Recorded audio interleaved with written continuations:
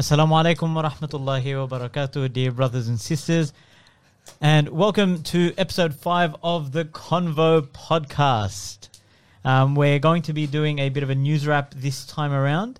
We're going to be looking at a number of key news items that there's been some of which there's been recent developments and others that are sort of ongoing issues that we feel it's important to get our heads around and talk about, inshallah. And they are, one, the historic UAE and Israel deal, historic for all the wrong reasons, may I add. And then we've got the Yemen crisis, an ongoing civil war, a massive famine has been going on for many, many years now, and unfortunately sometimes it is swept under the carpet. And the third thing we're going to look at, inshallah, is the issue of the Uyghur Muslims, or the Uyghur Muslims in northern China, and the consistent oppression that they've also been facing. So we've got a number of issues to look at, inshallah. We're going to go through them in a fair amount of depth and detail, inshallah. And with that, let's open into our intro, and then we'll get into it, inshallah.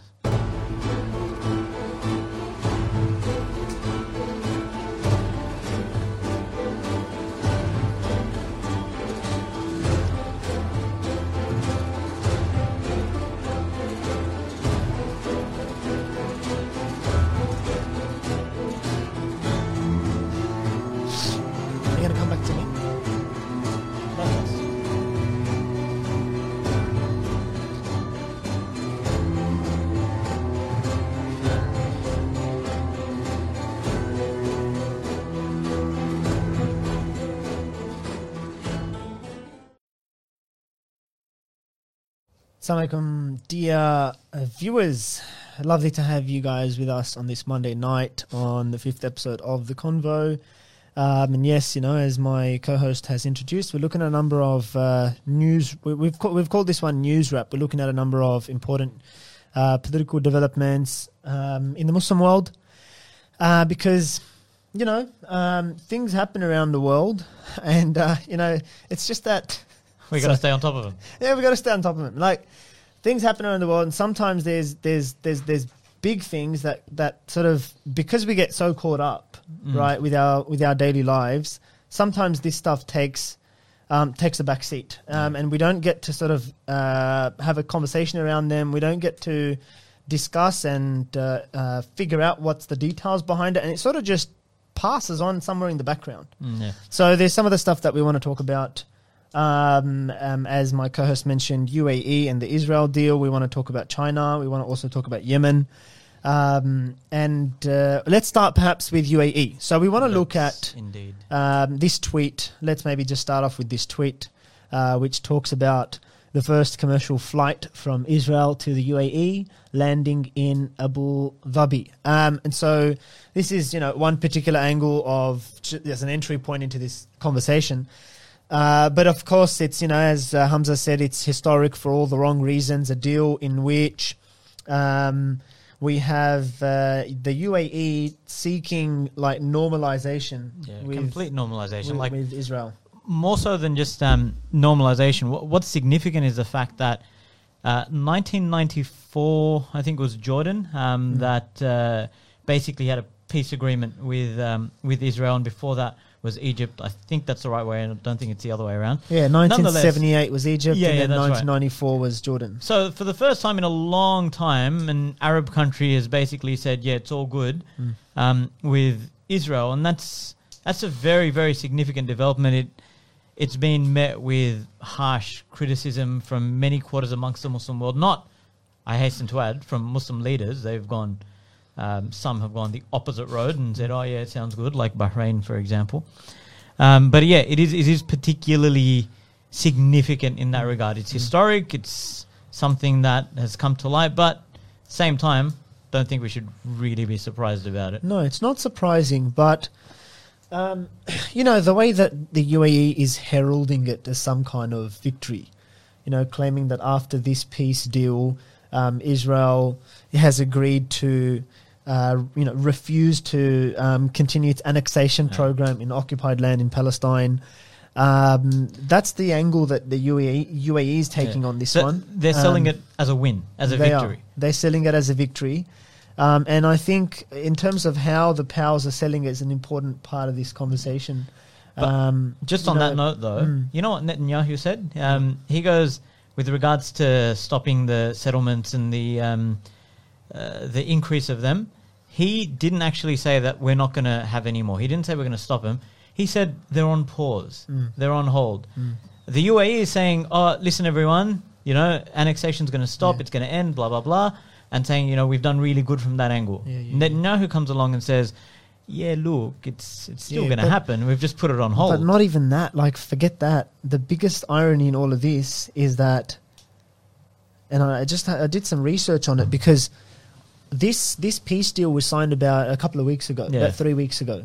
So I went and I tried to find the exact date, and I'm running off either the 13th or the 14th of August. Yeah, that's it. Right? So I did a quick search on Google to just look at news pieces today, because we know at the same time for the last couple of weeks, Gaza's being bombed. The Gaza Strip is being bombed like relentlessly, almost every alternate, if not every single day, by Israel. And I wanted to see, because it wouldn't come across as too much of a surprise, but it is a massive irony, a massive slap in the face of everyone who's heralding this as a victory.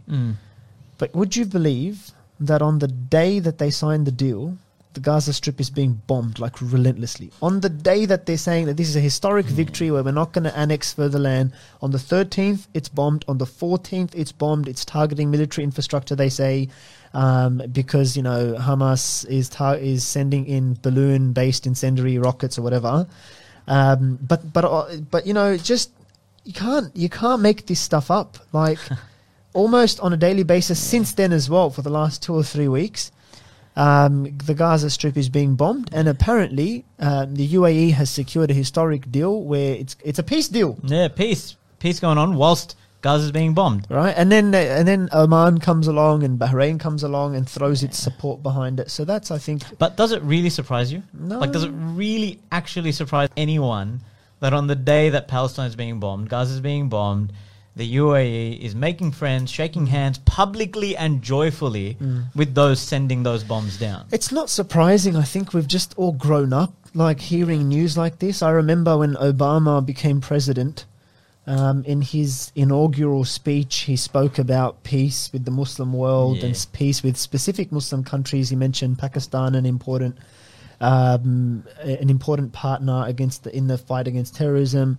And I remember thinking the same thing, because he went very soon after that speech to the university in Cairo. Yeah, in Egypt, yeah. And he was speaking about extending an olive branch. Yep. And literally, as he was talking, there were unmanned drones like dropping bombs in the northwestern frontier province of Pakistan.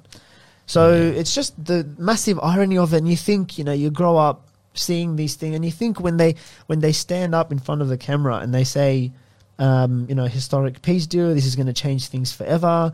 Like, who believes it anymore? Yeah. I really wonder who believes it amongst the people. And apart from rulers amongst themselves, they have a good chit chat about it. But even they don't actually have any hope for genuine peace. It's not at all. Obviously, it's all political show. Yeah, of course. But it's just, you're absolutely right. We've just been so ridiculously accustomed to betrayal of the highest order and so consistently that it's just not surprising. And some were like, oh, what the heck, UAE making peace with Israel. It's just, it's something so unexpected, so shocking, so surprising. But there's a few things to take out of it. One is that, first of all, it's not as though this comes out of nowhere. It's not like it's a vacuum. There's been ongoing, continuing talks, developments, cooperation, collaboration, all of that happening from well in advance. And this is just the public showing of that now. It's not like it comes out and suddenly something's happened and moves have been made and now suddenly they want to have this agreement. Do you think, let me ask you something. Do you think there's anyone amongst the Muslims who would herald it as a victory? Like, who would say, yeah, you know what? There's the victory in this. Oh, I can't for the life of me imagine that any Muslims with a genuine and sincere care for the Ummah, for Islam, could actually say that, you know what, this is all right. Oh no, man. There's got to be Muslims out there that say, can't be, man. It yeah, can't be, because like, we're not on the same page on everything. Okay, like, there's but- Muslims with different views but on everything. It's Palestine, bro. Like, it's the big thing. It's the big one. Still, Like, man. like I just wonder. Do you reckon there's Muslims out there that say that this is there could a be, step, an important step forward in, because look, the way they're pitching it, Yeah. right, is that they're not going to be annexing further land, and I don't know. It's okay, gonna okay, look, the ones who may possibly say that it's not that bad, they'd have to, in my estimation, come from the angle of like mitigation. Like, this is just harm minimization. They can't be saying that this is actually like an outright good thing. Like, no. unless you're like, you know, amongst that political class, for example, you've got some vested interest in or whatever, like, then I can't for the life of me imagine genuine, sincere Muslims Yeah. saying that this is actually okay. The only possible angle, if you're being super sympathetic, could be that it's minimization of no, harm. so But I'll tell even you why then, I'm like, asking. I'll tell you why I'm asking, because you know, you watch this stuff, right, incredulously, and just sit there and you just watch it and you think, what is this guy saying? Like, the foreign minister of UAE, yeah, Karkash, right? Any number of ways to make fun of that name, but let's move beyond that. But Anwar Karkash, right? Yeah. He comes out and he says that he's saying that appealing to the idea that Israel is illegitimate is this convenient populist idea that the Arabs have moved beyond, and even the Palestinians have moved beyond as well. Saying they've moved beyond this idea that you just call it. And you sit there thinking, what are you talking? How disconnected could you be, right? Because if you look at the people, like if you look at, let's look at some photos of how people have responded. And just like, this is apparently the Arabs and the Palestinians have moved beyond the idea that Israel is an illegitimate state. Burning effigies of the Crown Prince, right? I think, you know, You've got, what else have you got? Photos of like people protesting in the streets. You've got effigies of Trump, of Netanyahu, right? People burning in the street. Protests in the heart of Palestine. Protest in the heart of Palestine. What does that say? It says Kha'in, traitor. yeah. Like, talking about the treachery, talking about the betrayal that this is.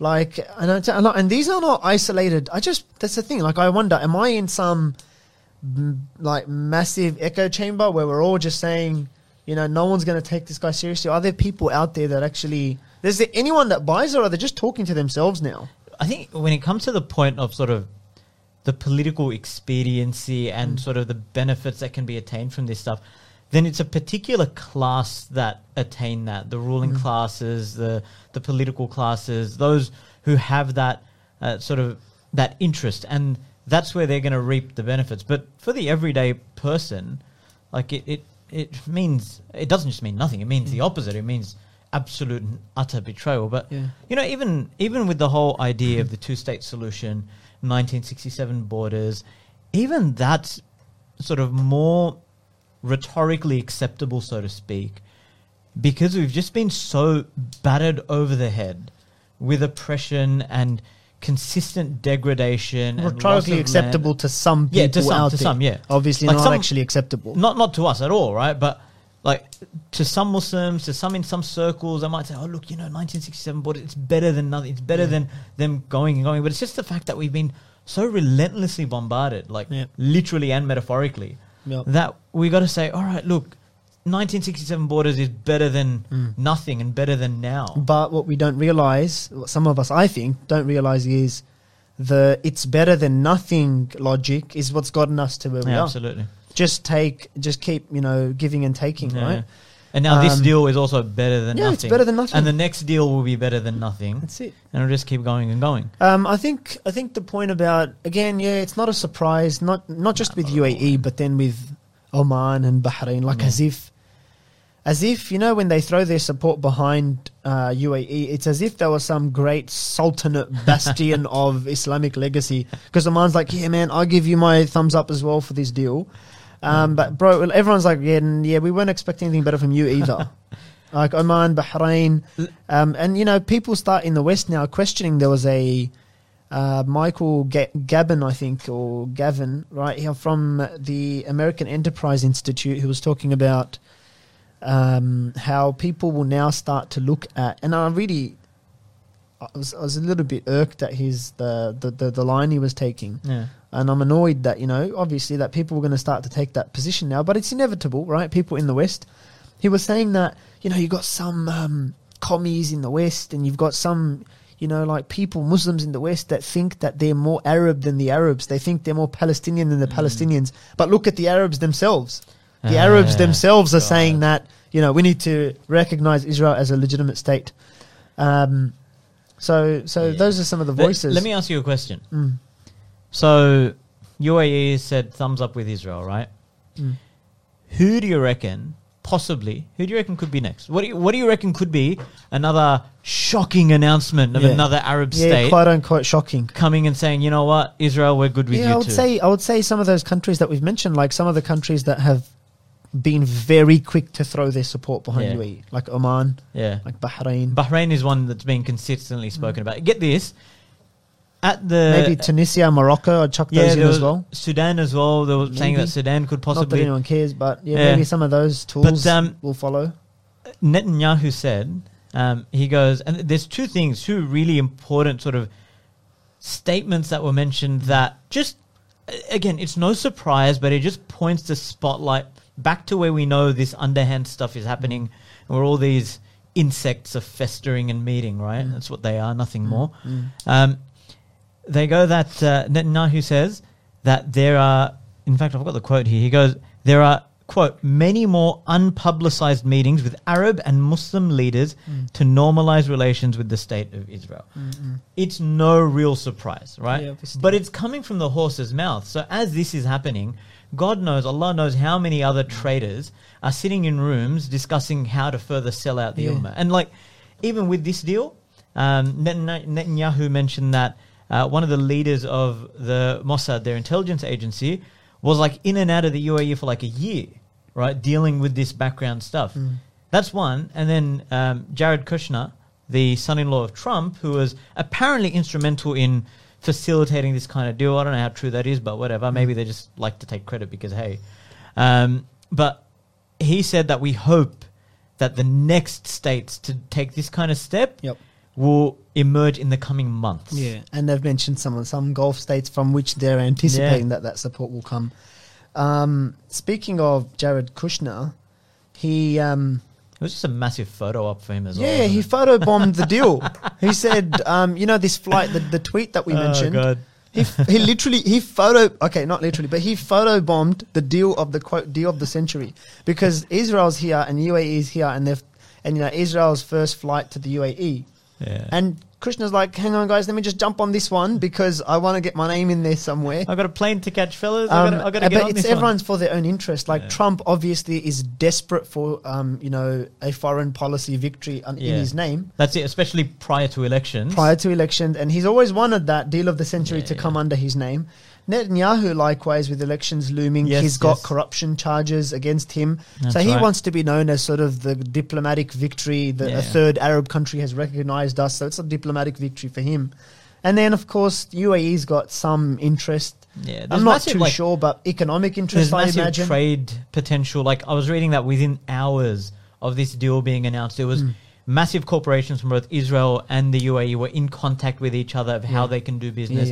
There's investment, there's trade, there's potentially tourism, there's health. Healthcare is apparently a big one.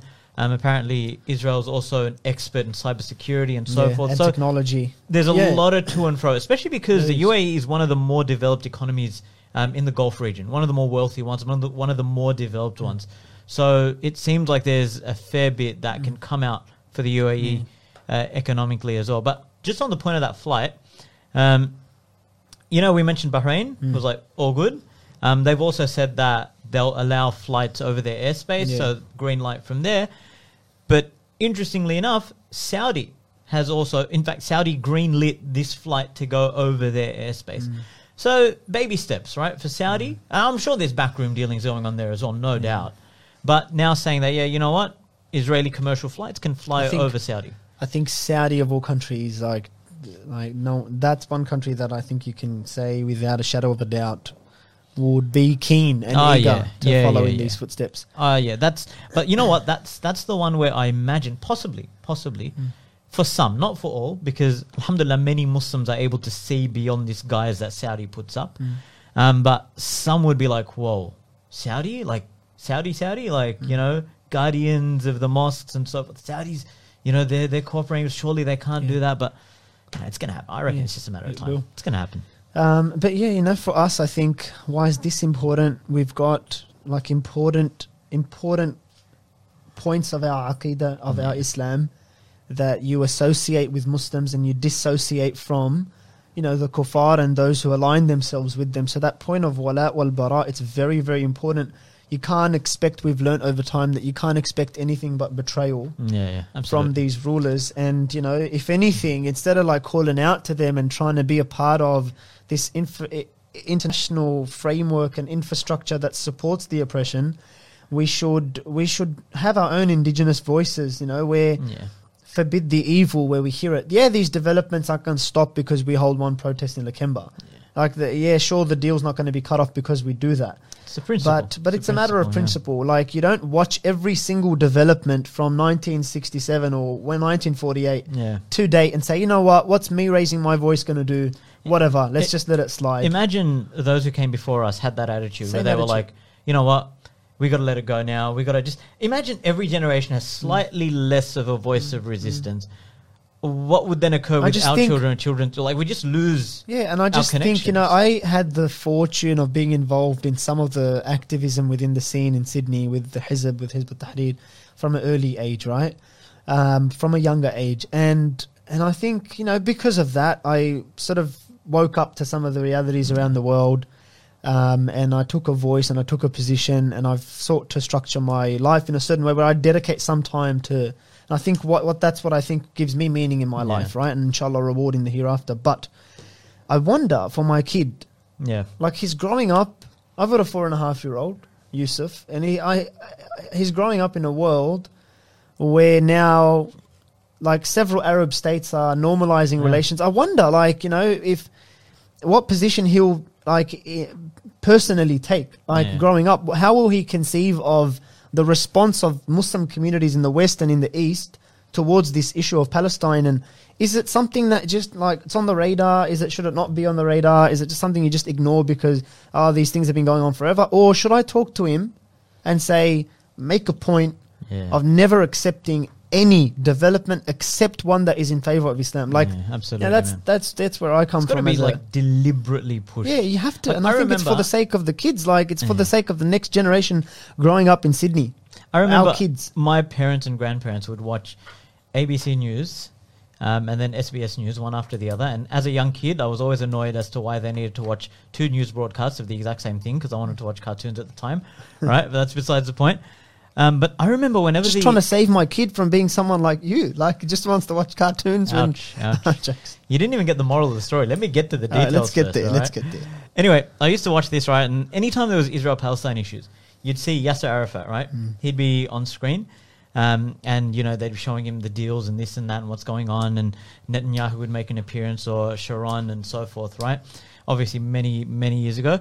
And I just remember that my family would be watching it, parents, grandparents, and they'd be like, you know, just cursing Israel and saying this and that, and they're just criminals and whatever. And so in my mind, even from a young age, I always had this image of, even though now I know that there was political compromises made and he wasn't at all the actual good guy, but Yasser Arafat for me was the good guy because he represented the Palestinians. And those guys that I saw on the news that were from Israel, they were the bad guys. Like, I knew that intuitively as I was growing up, but that was only because of exposure. Now imagine we limit the kinds of exposure. We just lose our connection to these critical issues that need to remain close to our hearts. Yes, there's a voice in the Muslim world in which, you know, Muslims in the Muslim world need to keep the resistance alive physically, but I think Muslims in the West need to sort of keep the voice of resistance alive as well. And it's an Islamic obligation. We've got to do it. Allah subhanahu wa ta'ala commands that we enjoin good, forbid evil, and we speak out against this kind of injustice. It's critical from an Islamic point of view, also from a principled moral point of view. We've got to keep doing it. So that brings that segment to an end. We might look at Yemen.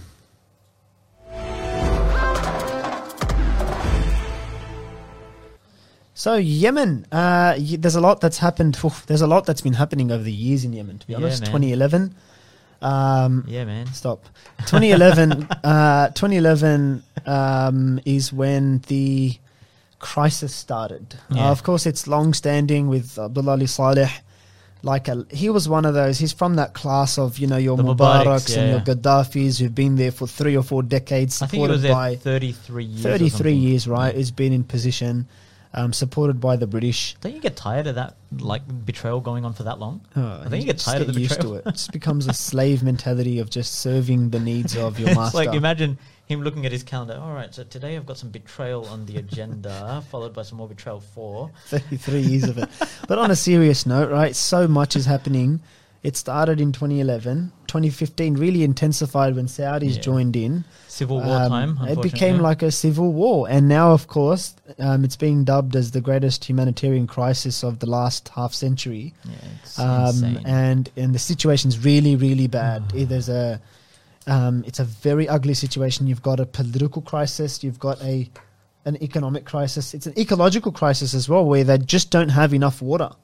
Yeah, They that's don't have enough astounding. water in various parts of the cities to feed themselves, right? And where they do, that water is so badly contaminated that you've got cholera outbreaks. Yeah, like the worst in decades. The UN was saying the decades, worst right? cholera outbreak in So decades. the UN's in on it, obviously, with their tokenistic commentary.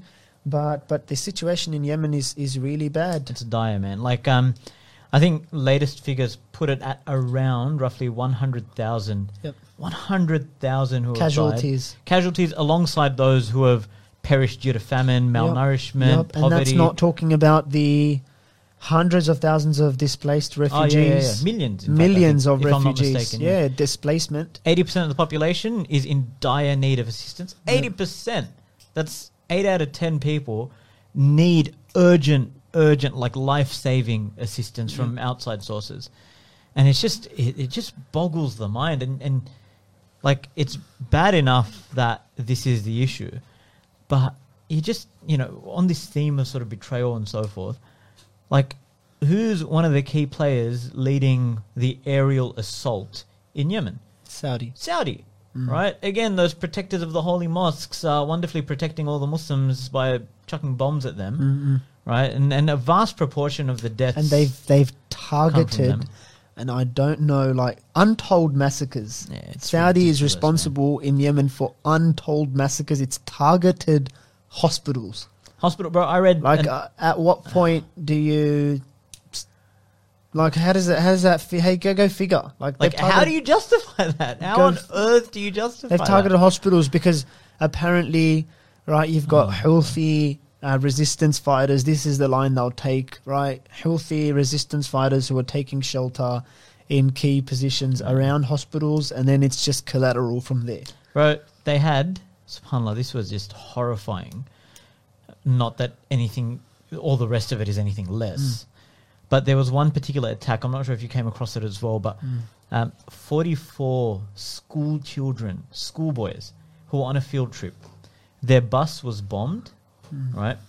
And it was in a busy marketplace, and the driver had stopped there to get some snacks for the kids and probably for himself and so forth. Saudi bomb, right? Apparently US made, which is a whole nother layer of complication to this. 44 innocent young schoolboys who were wearing UNICEF backpacks, destroyed, killed, massacred. And so much of it is US made. So much of their military infrastructure, so much of their bombs, the fact that Saudi does not have the capacity to refuel mid-air, that infrastructure is being supplied by the United States. And so there is a debate in the United States about the role of the United States. They've tried to pass a bill to pull back from the war, and Trump has obviously because they've got fantastic morals, right? Yeah, they're going around so dealing. good and The deal of the century in Israel and Palestine. They're trying to bring about peace there, and obviously And they're in trying to bring Yemen. about some major humanitarian crises across the border in Yemen. So that's America for you. Let me ask you, before you continue. So you mentioned Houthis. Give me a lowdown. Who are these people? Like, what are the parties involved? Because humanitarian crisis, but you mentioned political crisis. Yep. Talk to me about who's who. What's going on? So you can talk about the people. You've got the president Hadi, who sought refuge in Saudi Arabia. You've got obviously. So Hadi was a right-hand man to Abdullah Ali Saleh, who we've spoken about, who was a dictator effectively, British-backed. For 3 decades he ruled over Yemen. His right-hand man Hadi then came to power.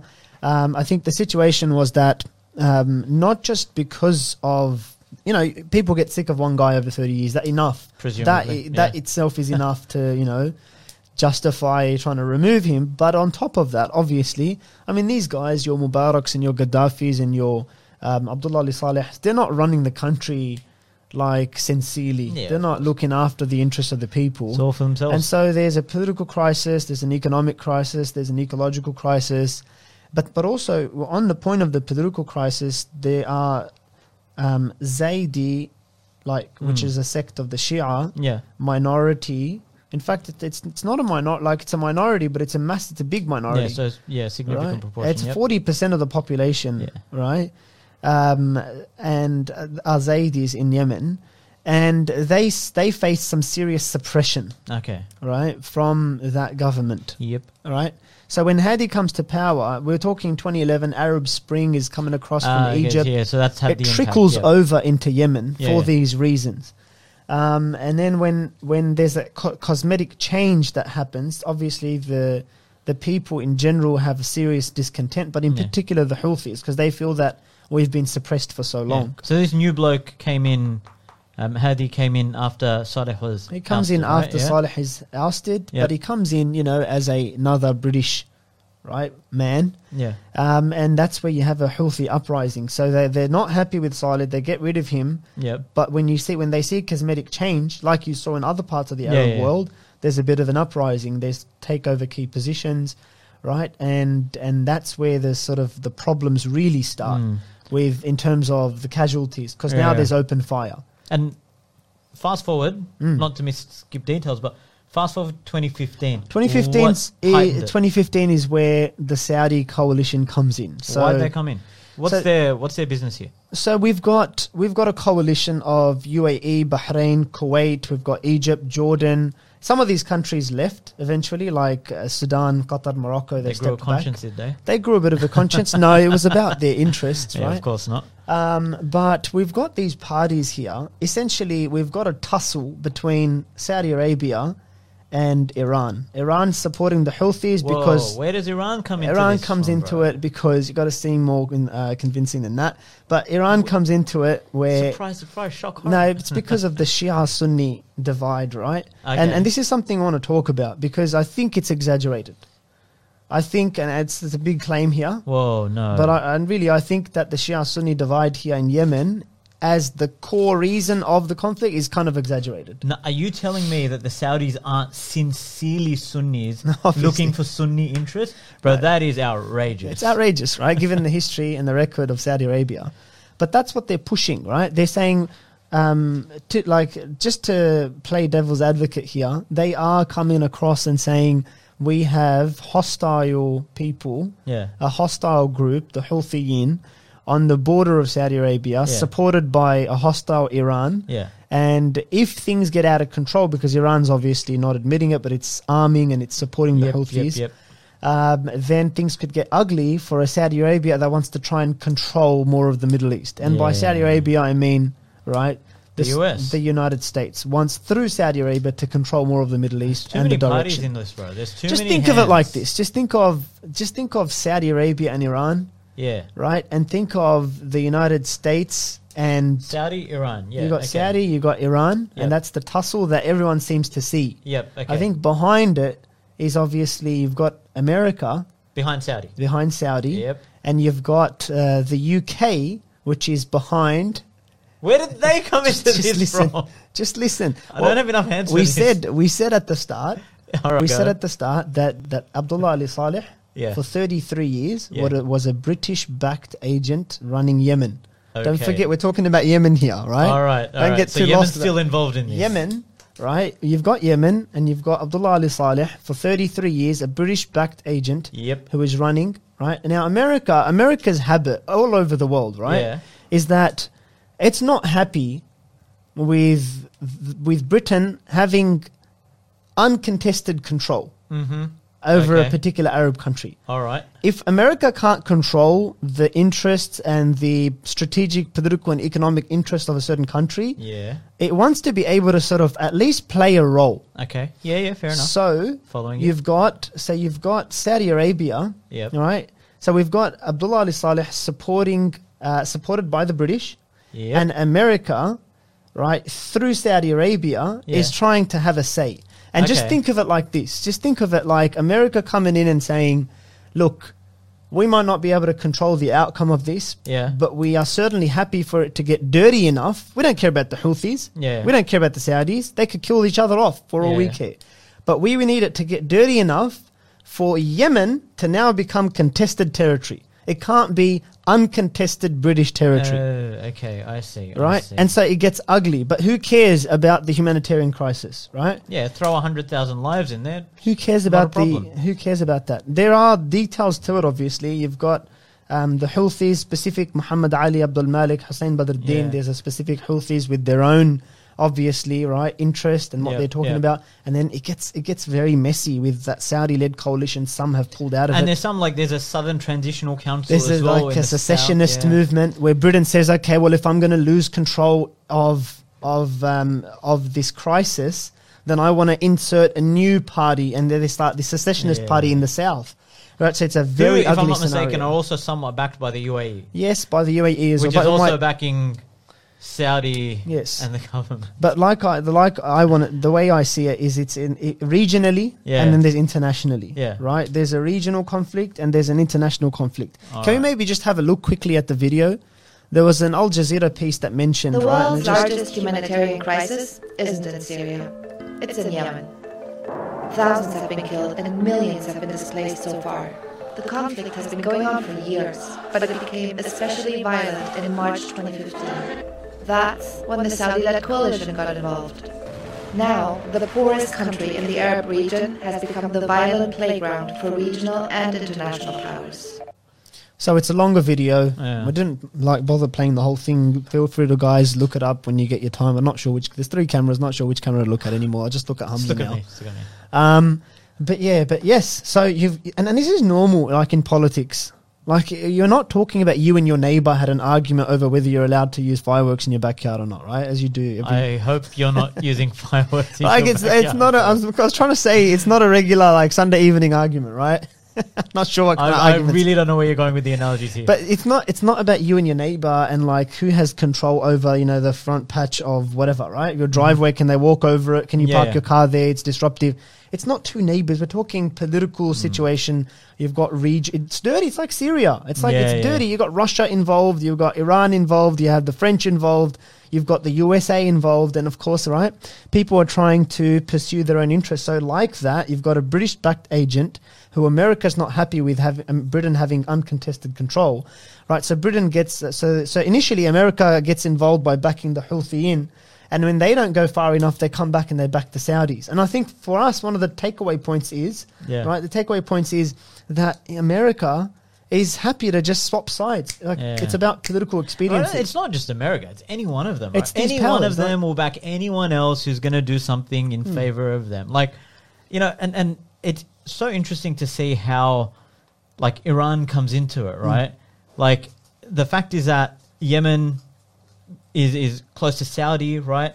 In proximity, geographically speaking, right?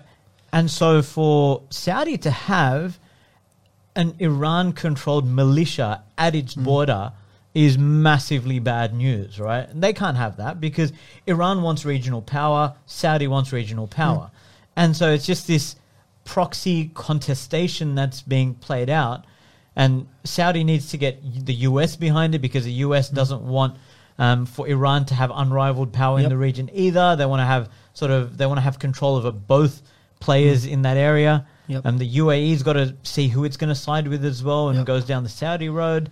Doesn't want Iran to have significant power. Just speaking of that, interestingly enough, we didn't really mention it with Israel and UAE. I'm not going to drag that topic back in, but one of the reasons that have been cited for Israel and the UAE to get together is because they share a dislike of Iran's growing influence in the region, right? Israel, Iran don't get along. UAE doesn't like Iran either, right? So part of that is also part of that deal is to denigrate and to reduce the influence of Iran in the region. But you just see how messy it all gets. It is man. messy, and we're looking at Yemen, the Uyghur issue, and the UAE Israel peace deal. And for the Yemen one, I had to go on my Excel spreadsheet. I had to create like a little table. Yeah. I was like, who are the people? Who are the belligerents? You have to get your head across it. It's messy. But the point, I think, there's a couple of points. Number one, the messiness of it, if you start to read it, you realize people can switch sides. Like these powers switch sides like this. Yeah. For them, it's Just about expediency, interest. that's So it. that classic quote by Lord Palmerston, British parliamentarian from the 17th or 18th century, where he says that Britain has no permanent friends and it has no permanent enemies. No, I think the phrase is, the quote is, Britain has no permanent allies and it has no permanent enemies. It only has permanent interests. And that's it. It's just interest. It's just what do I want at what point, and if my interest can be met by siding up with the Houthis, at one point I'll side up with them. If I realize I'm overstretched, I'll side up with the Saudis. I don't care if both of them kill each other off. My point is, now that I've supported the Saudis with intelligence, with with sort of military infrastructure, with funding, I don't want to see, right, officially, America's gone in officially. There's a bill, like they've documented it. They've gone in. So they don't want to be seen as the US agent is now on the run. Yeah. So they're not backing out for that reason. And you know what the thing is, right? SubhanAllah, our lands, as if they're not destroyed enough. Like it's bad enough that unfortunately the Muslim lands have been so invaded, corrupted, destroyed, and everything else. Like it's almost no longer just a matter of keeping the Muslims down. It's now the playground for international powers to contest each other. And it's like, so when did we get to that kind of a position? Like initially, it used to be, and obviously these were horrendous times, but countries would be invested in their politicking in the Muslim world for the sake of having dominance over it and preventing the Muslims from having sort of their own political destiny in their hands. Now it's not just that. It's like, okay, we actually are going to contest each other in your backyard, and there's nothing that you can do about it. I think they've always done that. I think they've always used it, but just the brazenness with which they'll come out and use, like the Al Jazeera report started off by saying that Yemen has become the playground of regional and international powers. Just come in, muck around, let's see who gets what in the end, walk off with a piece of cake, and 1 million displaced, 100,000 killed. Bury whoever you need to. Right? Doesn't matter. It's all about your interest. But it's just like one level is like we're going to take on a country because they're a threat. That country itself or that nation or that people is a threat. So it's one level to take them on because they're the problem in your eyes. But it's a whole nother level where it's like, we can just ignore them. We're just looking at what others are doing now in that area. See, and even on the Shia-Sunni issue, like I personally want to make this point, that I think more of the Muslim community needs to look into just that point you were making. Like, do you reckon Saudi, given what we know about Saudi, do you reckon Mohammed bin Salman, do you think the biggest thing on his mind is we are a Sunni state? We've got to protect Sunni and we've got to Islam. protect Sunni Islam, and that's why we're fighting. Like, I really think more of the community needs to sort of, all of us need to sort of wake up to this point. It's not a Sunni Shia divide. Like, yes, there are Sunni Shia tensions. Yes, they exist. But what's America doing? America is coming in and it's able to get Saudi involved by using their hatred of the Shia in Yemen. Yeah, it's using that. But is this a sectarian issue at the heart of it? No. It's a political issue for the interests of superpowers. Yeah. And Yemen's long been contested by superpowers. It's been British-controlled land, and America's long not been happy with it. And now they have an ample, dirty playground for them to come in and sort of mark their territories. Let's not allow Iran to go unchecked here. It's the same story but paralleled, right? Couldn't care less about Shiism. No concern whatsoever. It's about their regional interests, their political interests. They'll throw under the bus whoever they need to. They'll contest whoever they need to for their interests, not for the protection of their people or Shiism or anything of the sort. It's, again, all about their selfish, exclusive interests. Yep. So there's some takeaways there. We want to look at Shia-Sunni divide. We really want to look at, maybe we get a chance to sort of look at these issues in more detail in the next podcast or in one of the future podcasts. But we might move on to our next issue.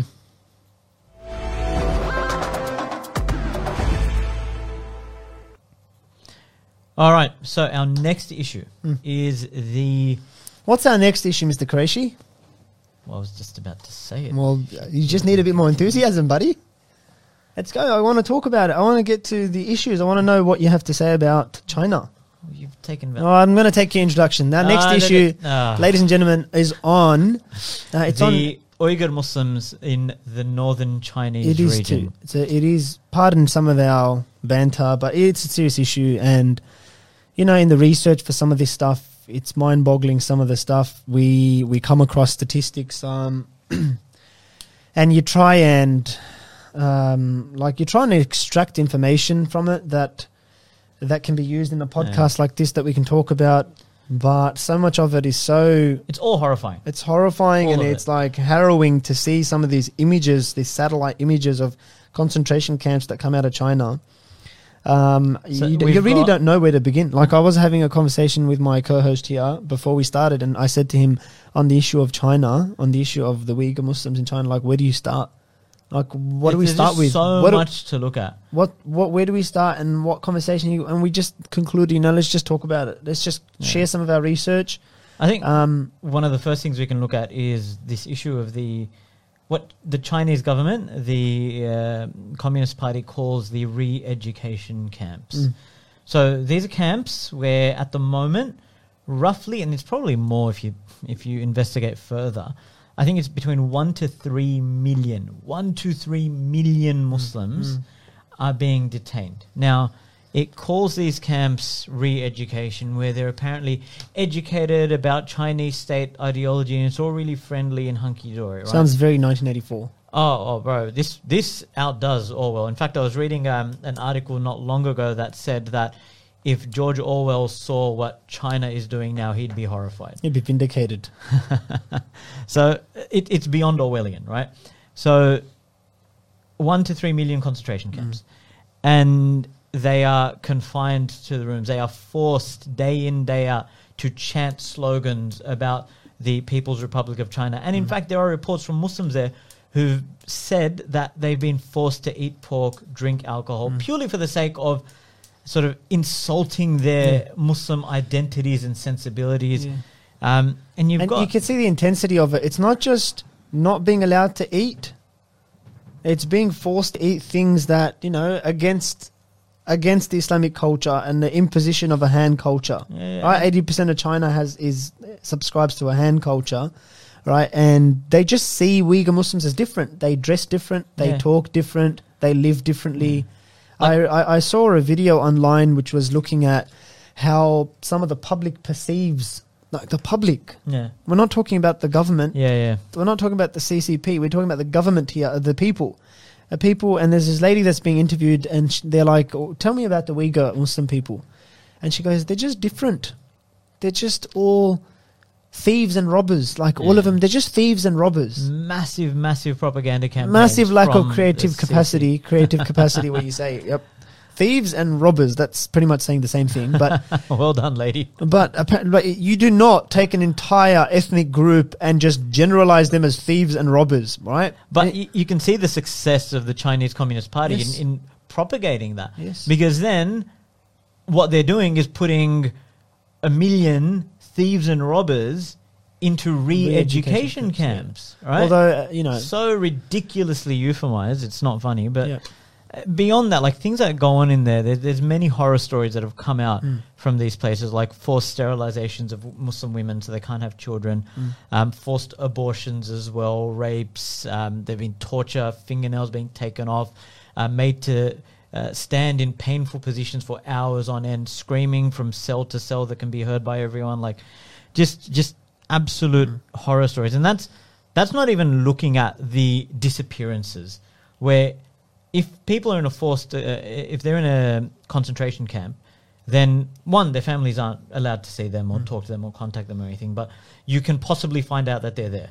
But there's many others who just disappear, gone, finished. And There's some of families the still searching for them. some and of what's nothing. happening in these camps was mentioned, I remember, on a Four Corners report.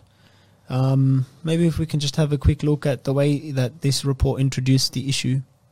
A UN panel says the region resembles a massive internment camp where more than 1 million Muslim minorities have been rounded up, detained and forcibly indoctrinated by the Chinese regime. Witness accounts, satellite imagery and Communist Party documents reveal what appears to be the largest imprisonment of people on the basis of religion since the Holocaust, I think she's trying to say. Yeah. But yeah, so, I mean, there are reports like that sort of go in, but I think one of the other big issues is there's hardly any, they have to rely on satellite footage. It means they're really controlling the narrative within China and outside of China as well. There's reports and there's videos that you can watch online where journalists from different countries have gone to the region to try and get footage of these camps and what's going on, even just from the outside. And it's so ridiculous, but those reporters start to document how they're being followed. And the same people are following them everywhere. And anytime they take out a camera, you will have state officials within minutes, literally within minutes, who rock up there in cars, say, put your footage away, you can't film here, and they usher them away. So it's very, very closely controlled. Any of the kind of footage that you find is like secretive footage. And then the footage that taken. comes out, which is not very detailed, because they're trying to get out the whatever information that can come out. The footage that does come out is so unequivocally denied, because you had like Chinese ambassadors. It's farcical. It's almost laughable. It is, but you have Chinese an ambassador of China that was on a report in the UK, I think on Hard Talk or on one of the British programs, right? Not Hard Talk, that's an old one, but it was on one of the British programs. I can't remember the name. And he was being asked, like, very explicitly. He was shown a video of satellite footage, and he said, "Can you explain to me what this footage is of?" And he's like, "I'm not sure." And then he goes, "Okay, you're not sure about this one. What about this one?" And then there was a video of a lady, a couple of videos of ladies who were sort of talking about their experiences in China. Yeah. The experience of their husbands, and they had gotten out and they had moved over because of health reasons. They got the opportunity to move out and to migrate. So they were sharing their story from somewhere else in the world. And she's saying, my husband was put through like these internment camps. They were sleep deprived. Their nails were cut off. They weren't allowed to seek medical aid, right? Whatever, right? Untold, right, horrors. And then he was asked, what do you have to say about this? And he goes, it's unclear who this woman is. It's unclear what this footage is. It's unclear. And I was getting a little upset at the journalist who I thought let him off too easily. Right? And I was like, no, buddy, this is footage of a woman, and there are dozens of other people. Heaps and heaps. There are dozens of other footage that verify this same thing. Have you not heard anything about any of this? So everyone who's reported on this has just lost their marbles. And it's just re-education. Okay, what are we re-educating them about? Like, who does that anymore? Interestingly, talking about the re-education thing, last year, I think it was, or perhaps the year, I can't remember exactly when. I think it was the year before, perhaps. But there was a massive leak of Chinese government papers that the New York Times got its hands on. Conveniently, because at that time, Trump was raging against China. But that aside, it gave a lot of detail about exactly what the Chinese Communist Party was doing. And one of the things it was talking about was how Islam is like a virus, right? Like a virus that's spreading. And that these camps and these measures are one of the ways to prevent the spread of this virus. Interestingly enough, soon after, they got another virus that they couldn't contain, and it's gone around the world. But that's the way that Muslims were referred to, as being infected by a virus. And Islam was spoken about in those terms. And so any and all measures are then taken to, like you were saying, right, reduce not just the character of them, but their visibility, their reality, their existence even. And I was just reading a report not long ago about how there's like genuine efforts to force demographic change in the region where, like, for example, fertility rates in that region or birth rates have dropped over like 2 years by 84%. And there's like forced measures to prevent Uyghur Muslims from actually having children or from continually populating the area, forced migrations back into the Han. Just while you finish off that point, we don't want to conclude just yet, but before we maybe get back to this point, can I maybe ask the tech guys to put up the number and see if anyone wants to... yes, please call in if you want to have a chat about it. If you want to ring in, share some of your views on Yemen, on the Uyghur issue. Like, what do you think about it? Maybe even what can we do? Like, what more can we do in the West to raise concern, raise awareness about these issues? What can we do for our kids? What can we do for the community? I think the obvious question on my mind personally has always been, what can we do more than, and inshallah we all do these two basics, but trying to sacrifice financially and then trying to make dua for our Muslim brothers and sisters who are going through, untold horrors across the world, Yemen, the Palestinians, and of course in China as well. Yeah. But we're just going to put our number up there. Please do give us a ring. We're happy to obviously keep the conversation regarding these matters going. Critically important issues. A number is, ignore what it says on the bottom left. It should say episode 5. But our number is on the bottom right-hand corner there. So if you get a chance to, please give us a buzz. We'd very much like to hear from you. But sorry to cut you. You were saying? No, I was just saying that there's demographic changes that are being forced in the region. So they actually want to limit the growth of families in that region, Muslim families, and they want to actually change that and bring the Han Chinese population into the area as well, and actually create significant changes in the region. And effectively, like almost the word that's been used is ethnic cleansing.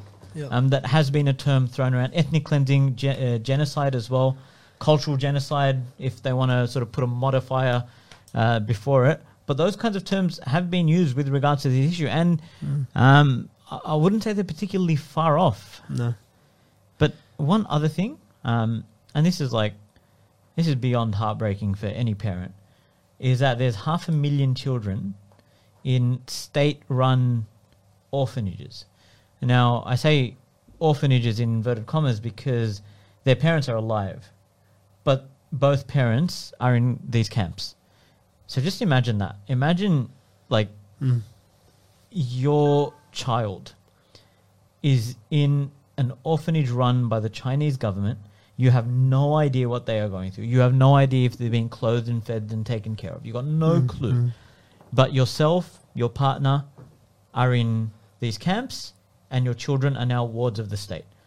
And you've got no contact with them. You've got no idea what is happening with them. And you don't know if you'll see them again. 500,000 children. Yeah, there's that. That's and then astounding. I also remember my wife was telling me, because there's a campaign online to raise awareness about what's happening with the Uyghurs. You could find it if you look up online. I don't know the exact name of it. If our team can give me a name. What's the name of the campaign that's being run on the Uyghur issue? Just we'll get the name if you can find it. But there's a campaign. It would be good to sort of support it, encourage it.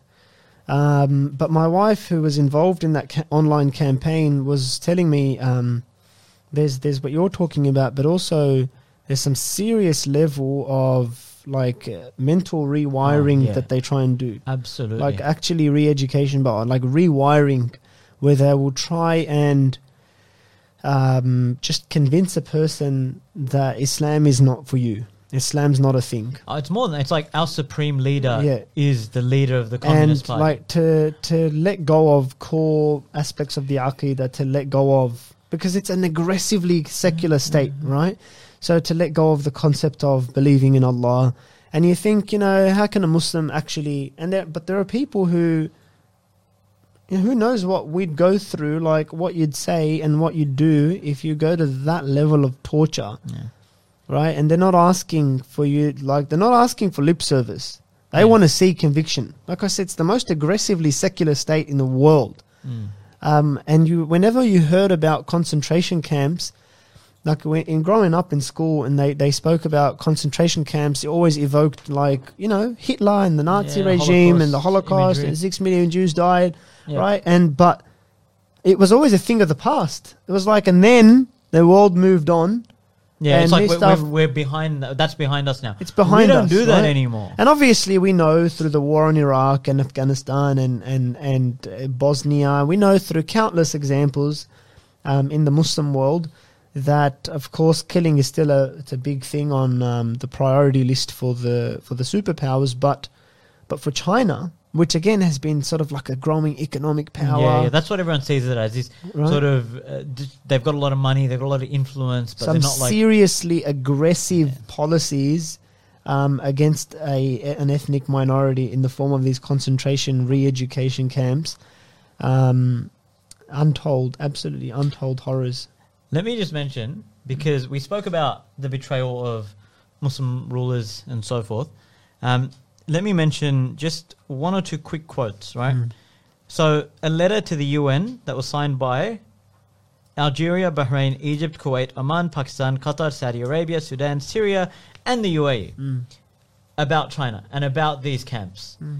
China has undergone a series of counter-terrorism and de-radicalization measures, including setting up vocational education and training centers. Now safety and security has returned to the region, and people there enjoy a stronger sense of happiness, fulfillment, and security. We note with appreciation that human rights are respected and promoted in China in the process of counter-terrorism and de-radicalization. Thank you, dear Muslim leaders, Yep. for that. And signing on to that. wonderfully- And you Ridiculous get like a statement. leader like Imran Khan come out on the issue of Palestine, Yep. and he said that Pakistan will always stand for the Palestinians, and any peace deal has to be viewed within the context that makes the Palestinians the center of the issue. Even then, he wouldn't come and say Israel's an illegitimate state. But he'll say, all right, we're on the side of the Palestinians on this issue, and we're always for Palestine, we're always for Muslims. But when he's interviewed on the Uyghur issue, Yeah, what he was said, his response? He sounded very much like a Chinese ambassador being asked about the question. so he said, I do not know the exact situation. Yep. The Chinese have been a breath of fresh air for us. They've been extremely helpful to us. We have plans of reviving our economy, and China is going to play a huge role in that. Can I just see that? Because there's apparently some comments I'd like to read out from our esteemed viewers. Dash listeners. So there's a couple of comments here. How much power and influence do the non-state actors, really have? Usually sanctions, boycotts and diplomatic tellings off can impact policies based on interest. But again, what can non-state people do? I think it's a good critical question. That's Yeah, a it's a really, critical really good question. Some of the other questions there, I think they're more like comments. I'm leaving them for now, but we'll look at this question. What can us as non-state actors do? I think there's 2 points to it. Number one, you're never going to be able to do what a state can do. Yeah, absolutely. I think that's That's key the core point. consideration, yeah. You're never going to be able to do what a state can do. And so the priority should be to try and like mirror that strength in the form of a state. Only a state that has strong Islamic, like sincere interests, that wants to protect the Muslims, a kind of state that is modeled on the state of the Prophet ﷺ, Islamic state, the Khilafah. Only an Islamic state modeled on that That's it. can actually repel, can actually protect, serve as a shield, serve as true diplomatic relations with countries, sever diplomatic ties with a country. Like Mahmoud Abbas came along and said, I'm going to sever diplomatic ties with UAE. And he called back his ambassador. And you think, whoop-de-doo. Yeah, cool story, bro. I'm pretty sure you've done stuff like that in the past. Not going to amount to very much at all, because guess what? The Muslim world doesn't look up at you as some kind of bastion of Islamic interest or the interest of the Palestinian people. I think we need to... So I think the first thing is not very much, as non-state actors. 100%. You We just really need to can't. wake up to that reality. It is a reality. We are just going to be, inevitably and unfortunately, counting our tragedies, counting our backward steps, counting the humiliation and the degradation day by day, month by month, year by year, until we are on a playing field where we can match blow for blow the political powers. That's just a reality. That's what's just a going to reality. happen. And there is no alternative to that. Like, we can sit around and hypothesize as much as we want, but until we have level genuine playing Islamic field. leadership that's got the capability to at least act in a significant political manner and do the things that were mentioned in that comment, right? Sanctions, diplomacy, whichever means you decide to take militarily, even if that's what's on the cards, it's just not going to change. So I think if maybe that's the first point, and the second point would be do what you can as a non-state actor to try and get to that position, right? It's critical. Like, you know, you ask yourself, what am I as a Muslim? You know, you learn certain skills or you develop certain interests growing up, right? As a student in a school or a university, and you figure, look, this is my thing. I could do this. I see myself as a lawyer, as a teacher, I think at some point as a generation of young Muslims, we have to also have key political objectives in your mind. Like, you've got to stop thinking like 1.7 billion strong, but we're thinking like individuals. Yeah. At some point you've got to be like, yeah, I've got my individual life, but I want to see myself as part of an ummah, and I want to try and establish that level playing field where we'll be able to respond to a blow with a blow, right? Or be able to defend in the face of a blow. Like, it doesn't have to be just responding to fire with fire, but it's about defense as well. As the Prophet ﷺ says, right? إِنَّمَا الْإِمَامُ جُنَّةٌ, that the person at the top, the political leader sitting at the top, controlling the affairs of the Muslims, he's a shield, right? يُقَاتِلُ مِنْ وَرَائِهِ وَيُتَّقَى بِهِ, that he is the person, he's the shield from behind which you fight, and he protects you when others fight against you, right? So that's, I think, it's part of the first point, but then at the same time, I think, you know, in the absence of... Yeah, it's not like we sit around and do nothing because, hey, we haven't got the political leadership. We've got to craft our activism in a way where we at least produce the vision of having that. Like, if we don't have that vision, that's where we need to be, then we're just going to have disparate attempts this way, that way, and whichever other way. And it's just going to be sort of a relatively chaotic collection of actions. I'm not saying those actions are bad or shouldn't be done, but they're just not directed. They're not guided in a particular We just direction. need to have that vision, a proper systematic vision that this is where we need to be, and organize ourselves on that basis where, yes, it could be a potentially decades long, or even generationally long, whatever it may be, right? Victory is in the hands of Allah. Yeah. But our responsibility is to be moving in that direction. I think, you know what would be very interesting is actually... And I encourage our audience tonight to maybe undertake this exercise at some point when you get the chance. When Ramadan, we get the opportunity to read the Quran really closely, and you start thinking about ayat and you read tafsir. But obviously the encouragement from the imams and from the Prophet ﷺ himself is that, you know, that's supposed to be something training ground. Like, it's a training. The Sahaba used to treat Ramadan as a training ground. Yep. So use time outside of Ramadan to look at. One exercise I would encourage is try and see what key principles can be extracted from the Quran and Sunnah when it comes to the issue of political unity. Like, you have things like, you have crises happening in these countries that we've spoken about on tonight's show, and we'll try and wrap up inshallah to this podcast. But what does this, what does the Quran and Sunnah say about this? And how can I rearrange my life to try and address some of these issues? So, you know, we grow up hearing this hadith about innama as-sawmu junnah, fasting is a shield. On that same pattern, the Prophet ﷺ says that innama al-imamu junnah, the political leader, your khalifa is a shield, right? So to extract something from it, what do we take away from that? What do we take away from the fact that Allah subhanahu wa ta'ala says, right, in the Quran, the tafsir of which Imam Qurtubi, he says in tafsir of a particular verse in Surah Al-Anfal, that unless you do what they do, meaning the kuffar, unless you bandy up and unless you group up, right, and protect one another, the kuffar are protectors of one another. Unless you become like that and protect one another, there's going to be fasad and corruption in the earth. And the crisis, that's what we see. The that's exactly what we turmoil, the displacement of millions of people, the killing, it all comes under that corruption. And I think the solution to that, to answer your question, sister, is to take the advice, to take the commands of the Prophet ﷺ and Allah subhanahu wa ta'ala seriously when it comes to the political issues. We might wrap up on that note. We don't have there's a couple of other comments, but we encourage our audience to read through them as well. We all get a chance, and I might personally try and respond to some of the other comments that have come through on Facebook. And we raise our hands in dua to Allah subhanahu wa ta'ala to bless us with relief. Ameen. Just as, we found relief after the bushfires with rain, we ask for these fires in the Muslim world to be relieved by Allah subhanahu wa ta'ala's blessings. And we'll end on that note, inshallah. وآخر دعوانا الحمد لله رب العالمين. السلام عليكم ورحمة الله وبركاته.